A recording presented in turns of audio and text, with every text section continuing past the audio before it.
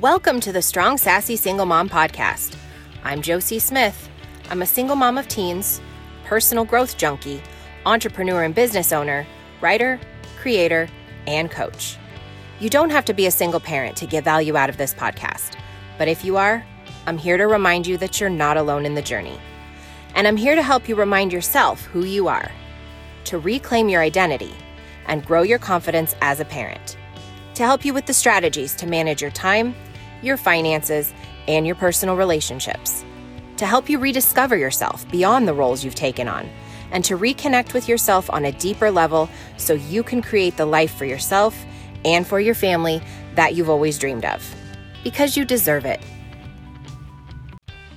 In this podcast, you'll find a combination of real, tangible strategies you can implement in your life, as well as the tools to help you navigate some of the deep inner work that needs to take place in order to take your identity and your life to the next level. We are digging into all of it. Are you ready? Let's do it.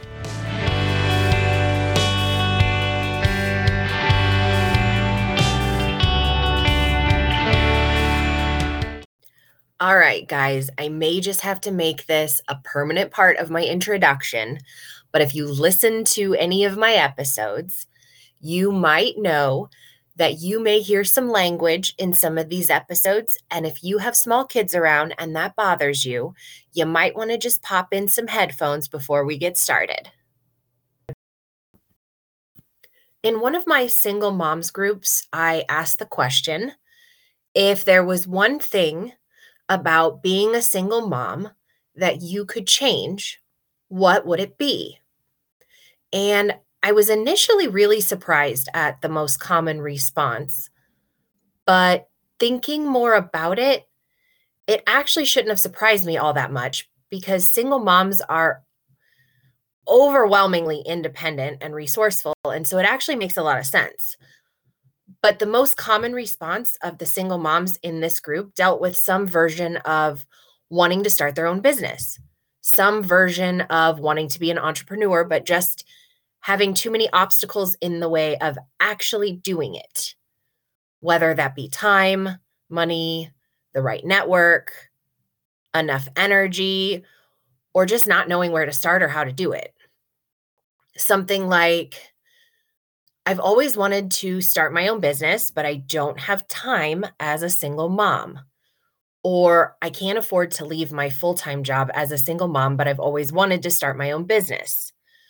Or I have this dream to do this thing, but I just can't take any more attention away from my kids because I already spend so much time at work and I already feel like I don't have enough of myself left to give them. So I wanted to spend some time answering the question, can you be an entrepreneur if you are a mom? And especially if you're a single mom. I'm going to break this up and answer it in two parts. First, I want to talk about how you know if you're actually made to be an entrepreneur. And then I'll dig into whether or not you actually can be an entrepreneur if you're a mom and even if you're a single mom. I believe wholeheartedly that anyone can be an entrepreneur. But that doesn't mean I believe everyone should be an entrepreneur. While I believe everyone has the capability of exploring entrepreneurship, not everyone has the desire. If you don't have the desire, don't do it. Simple as that. Entrepreneurship takes a lot of energy, a lot of intentional focus, and a lot of running into walls, falling down, picking yourself back up. It requires discipline and consistency and doing things that don't always feel fun in order to achieve some kind of payoff months or even years down the road. You have to be willing to invest the energy into doing a lot of work with little to no immediate return. And if you don't want to do that, that's totally okay, but that's a good sign that entrepreneurship might not be for you. There's a lot of responsibility and a lot of stress that goes with being an entrepreneur. You can't necessarily finish your day at 5 o'clock, leave the office, go home, turn on mom mode to full focus, especially in the beginning when you're building something from scratch. And especially if you're trying to build something from scratch while also working a 9 to 5, because it becomes really, really hard sometimes to shift your focus and your energy from being an employee for 8 or 9 hours a day and then having to split the remaining few hours you have left in the evenings or in the mornings between your kids and your business without feeling like you're neglecting one of them. It can get really overwhelming and really exhausting. And not everybody wants to even attempt to take that on. And that's okay. People talk about entrepreneurship providing freedom, and it can for sure, but so can working a typical 9 to 5 job. It all depends on what freedom means to you, what's important to you, and what you are willing or able to sacrifice to achieve that freedom. A typical 9 to 5 job provides the freedom of knowing exactly when you're going to be working, exactly when you're not. It provides a stable paycheck. You know when it's coming and how much it's going to be, and you can typically forget about work when you leave at the end of the day. You can shut that part of your brain off and just focus on your family when you leave work. And some people really value that. That's really important to a lot of people. The type of freedom that entrepreneurship provides is completely different because in the beginning, it doesn't feel like you have freedom at all, especially if you're starting something on the side while you're also still working a full-time job. You get off work, you come home, and you work some more. And because your home a lot of times is where you do this work, but it's also where your family is, it can be really challenging to maintain focus where you need that focus in any given moment. There's definitely ways to manage that and to maintain what people like to call balance, but I'm not going to talk about that today. I'll do an entirely separate episode on that. Right now, we are just talking about whether or not this is something that is worth your energy to you. The actual freedom that entrepreneurship provides comes way later. After you've invested the blood, the sweat, the tears into building something that can not only sustain your family, but that can give your family what you need to thrive. If you have an entrepreneurial spirit, you've either known it your entire life or it just hits you at some point in your journey when you see someone doing something that you never even considered was possible. Like it was never on your radar. And you feel this undeniable spark like in your gut or in your soul and you have this awakening that this new possibility is something you just have to learn more about. I'll share my experience and maybe you can relate to it.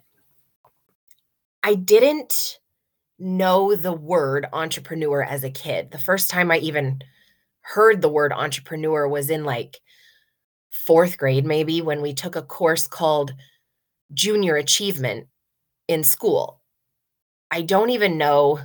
I don't even know if that's something they still do in elementary school, but I remember learning what an entrepreneur was in Junior Achievement and like it just resonated. It's unfortunate though, because at that time, beyond the Junior Achievement program, entrepreneurship was never talked about in school. The career options that were available to consider to the knowledge of a 4th grader were like teacher, lawyer, doctor, police officer, and astronaut. Which is funny thinking back how many kids wanted to be an astronaut one day. It was like super common, right? When you talked about what you wanted to be when you grew up, there was always somebody or even a few people who always said astronaut. But like Do you know a single person in your life right now as an adult who's actually an astronaut? Because I don't. Anyway, that was a tangent. Sorry. Entrepreneurship and junior achievement. That was the only time I ever remember talking about what an entrepreneur was as a kid. But I know a lot more entrepreneurs now in my life than astronauts. Even though we didn't really talk about entrepreneurship, I can look back and see that I just had that in me as a kid. Like a lot of kids, I would have the typical lemonade stands, except at my house, we rarely actually had lemonade, probably because it was too expensive. So we did Kool-Aid stands. But my mom always made Kool-Aid with like half the amount of sugar that it actually called for. So our Kool-Aid was really bitter. And I never could figure out why the Kool-Aid at my friends' houses always tasted so much better. And I can't imagine how those poor people who actually bought from our Kool-Aid stand managed to choke it down, but we kept trying to sell it. I'm sure we never had any repeat customers. We would also tear pages out of coloring books and we would color them or paint them, or we'd draw or paint something from scratch, and we would have an art sale at the end of the driveway. And we would try to stop cars driving up and down the street to sell them our art. Another thing we tried selling was rocks. We literally took rocks right out of our parents' yards, like the ones lining the flower gardens or the window wells, and we would paint them and try to sell them back to them, or we'd try to sell them to the neighbors. I don't even think our own moms ever bought our painted rocks, but we kept at it until a new, better idea came to us. My all-time favorite, when I think back now as an adult, the one that makes me laugh the most. So when I was a kid, we lived at the top of a pretty steep hill. And most of the houses on the block also had a really steep hill in the backyard. And a lot of the hills in people's yards were broken up with levels of terraces. And some of them had like little rock walls at each level, and some of them had walls made out of railroad ties, those giant hunks of wood stacked on top of each other to make a wall to support the hills in the yards. I grew up in the Midwest. I still live in the Midwest. Don't ask me why, because I don't know. It's literally like negative 14 degrees right now, and I would pack up and move this very second, but that would probably require me to go outside.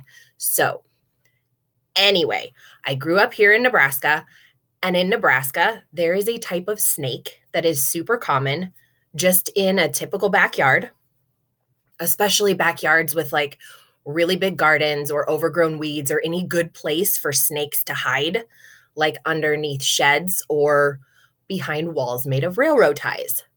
And this particular type of snake is called a garter snake. They grow to like 2 feet long. You can maybe find one that's 3 feet long, but that would be really a big one. Most of the time, they're like 1.5 to 2 feet long. So as kids, what we would do, we would get an empty 5-gallon bucket out of my dad's garage or shed, and we would go into the backyards of our backyards or the neighbors' backyards, and we would hunt for these snakes that were hiding in the railroad ties in the terrace walls built into the hills. And we would capture the snakes and collect them in our buckets. And then, you guys are going to die, we would go door to door and try to sell these snakes to people as pets. Now, if you live in the Midwest or anywhere where you might have encountered one of these garter snakes, you know they are mean. They are a super aggressive type of snake. Like, you can't tame these things. They will bite your face off. They're not poisonous and they don't get terribly big. Like I said, if they get to be 3 feet long, that's a big snake.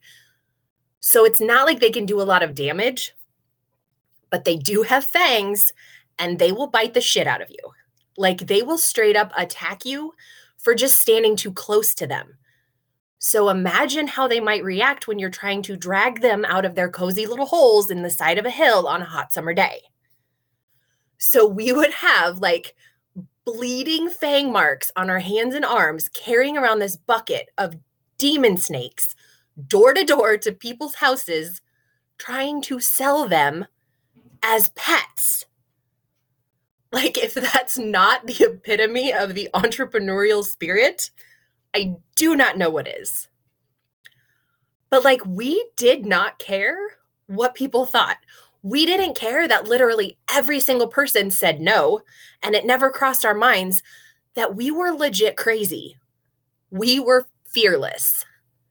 What mattered was that we were having fun. We had an idea that sounded exciting, and it was something nobody else was doing, and the prospect of making money was obviously always appealing, and we would try literally any idea that popped into our heads if we thought there was a chance it could make us money. So we went for it. And we were too busy executing our plan and having fun to actually be worried about what people thought of what we were doing. And we would keep at our plan for as long as we could, trying to make it work. And when something didn't work after going for it for a while, we'd come up with a new plan and try something we thought was better. But we were relentless and we never gave up. Now that is the kind of spirit you need as an entrepreneur. Now there's something called market research and making sure your business idea is actually viable. And as an adult entrepreneur, you might want to take that into consideration too. I don't recommend selling garter snakes as pets because they're assholes and nobody wants them. But if you come up with a viable idea that is something people are actually interested in, you have to have the fearlessness to just go for it with everything you've got and not give a shit what anybody else thinks about what you're doing. So, if you're listening and you just know or you feel in your bones that you are supposed to be an entrepreneur, maybe you've even dipped your toes in the entrepreneurial pond. Actually, it's probably not a pond. It's probably more of a swamp with alligators and really rude snakes. But if you're like, okay, I know this is something I'm capable of, and I know it's going to take some time to build, but how do I even manage to do that as a mom, especially as a single mom? Is it even possible? It is. If you have the desire and you know you have it in you, that's the first step. The second step, you need to find your why. You need to find the reason, the purpose, the motivation, the thing that fuels you, the thing that's going to keep you going when shit gets hard, when nobody seems to like your bitter Kool-Aid and you keep getting bit over and over again by garter snakes. Because if you don't have a deep enough, strong enough, purposeful enough why, you are going to come to a point when it gets too hard to see the light at the end of the tunnel and you're going to want to quit. And if you need some guidance on finding your why, go back and listen to episode number 7. Literally just last week, I talked about this in depth. I'll link it in the show notes, but it's literally like 2 episodes back. So if you haven't listened to that one, once you get through this episode, go listen to episode 7. And then you need to set some realistic expectations for yourself.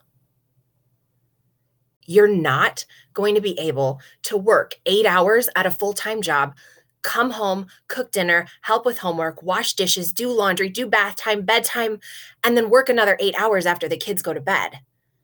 You're going to have to take a realistic look at your schedule.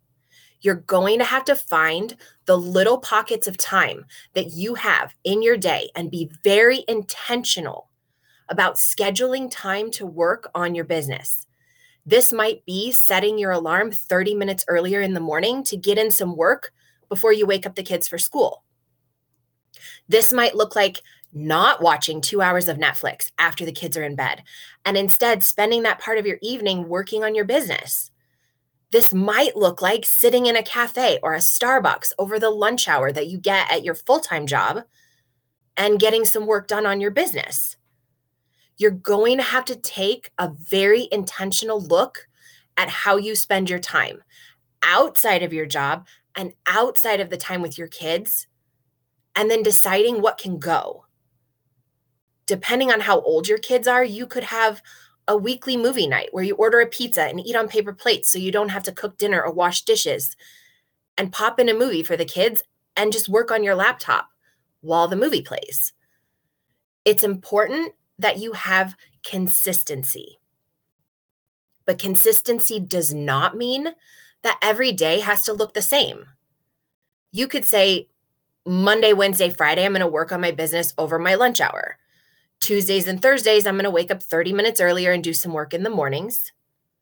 Friday evening, we'll do a pizza night and watch a movie, and I'll work while my kids watch the movie. And maybe Saturday afternoon, I give myself a significant 4-hour block of time where I'm just going to focus intently on one particular project. When my kids were younger, we had this indoor playground here in town with like tunnels and slides and nets and climbing ropes and ladders. It was like this huge indoor jungle gym. And my kids could play in this thing for hours. I would take my laptop and whatever I was working on and pay the $6 or whatever it was for each kid to get in and play. And I could get so much done while they ran around and climbed on shit and wore themselves out. They didn't care that I was sitting at a nearby table working. They were having fun, playing with other kids, getting out of the house, doing something different. Another thing you could do is swap childcare time with another mom. If you know another mom who's either trying to do what you're doing, building a business, or maybe she's going back to school, or maybe she just wants a couple of hours to do some shopping by herself on a Saturday afternoon, you can offer to swap kids once or twice a month for a few hours. Maybe the first Saturday of every month, you offer to have all the kids for a few hours so she can get some things done. And then the third Saturday of every month, she takes the kids so you can get some things done. And maybe even once a month, you guys could get together with the two of you and all the kids and actually get some collective mom time and just hang out and chat, because we can't forget to carve out time for ourselves too, especially if we have all these responsibilities, working a full-time job, taking care of kids, building a business. If we don't make time to put all of it down and just relax a little bit, we will get overwhelmed and burned out. You guys, even though I have known with every fiber of my being, from the time I started canvassing my neighborhood as a kid, trying to convince my neighbors to give me money for a bucket full of aggressive reptiles that were most likely dug out of their own backyards to begin with, I have always just inherently known that I was an entrepreneur. Even when I didn't know the word entrepreneur, I knew that's what I was. But somewhere along the line, the world taught me that wasn't actually a viable path, that I needed to be a teacher or a lawyer or a doctor or an astronaut. An entrepreneur wasn't a real thing that I saw represented in the real world. Nobody made career day posters with entrepreneur written across the top. And so I fell in line, followed everybody else as they went on to college. I switched my major from business to accounting to psychology and even to English because nothing ever felt right enough to stick with. My theater classes and my public speaking classes were my respite. I took as many of those as I could sprinkle in, but those weren't things you could build a career out of. Not then. I started my first professional job in 1996. But by 2003, I was already trying to build side gigs. I desperately wanted to believe that I could build something on my own. But every time I hit an obstacle, it reinforced what the world had taught me, that being an entrepreneur wasn't actually a real thing. It wasn't an achievable dream. It was all make-believe. And I kept letting the world win. I kept letting the world tell me I couldn't do the very thing I was created to do. But today, 20 years after my first grown-up attempt at entrepreneurship, and over 30 years since my rock painting snake wrangling days, I want to tell you, I have had the honor and the privilege of meeting and speaking with a lot of very successful, high-performing entrepreneurial women over the past year. And I have been absolutely amazed at just how many of them built their businesses that are now extremely successful and make them multiple 6 and 7 figures every single year. How many of them built those businesses as single moms? Sometimes living in the basement of a friend's house, sharing a queen-size bed with their daughter, or fighting to keep a house they couldn't see any way of being able to afford after going through a traumatic divorce, or actually losing that house, having to file bankruptcy, and having to start all over at zero with absolutely nothing. It has absolutely blown me away to hear the countless stories of so many women who have built an empire with everything stacked against them.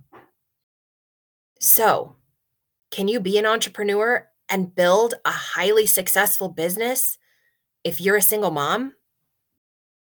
Abso-freaking-lutely. The real question you need to answer, though, isn't can you? It's do you want to? Because if it's something you want, you most definitely can.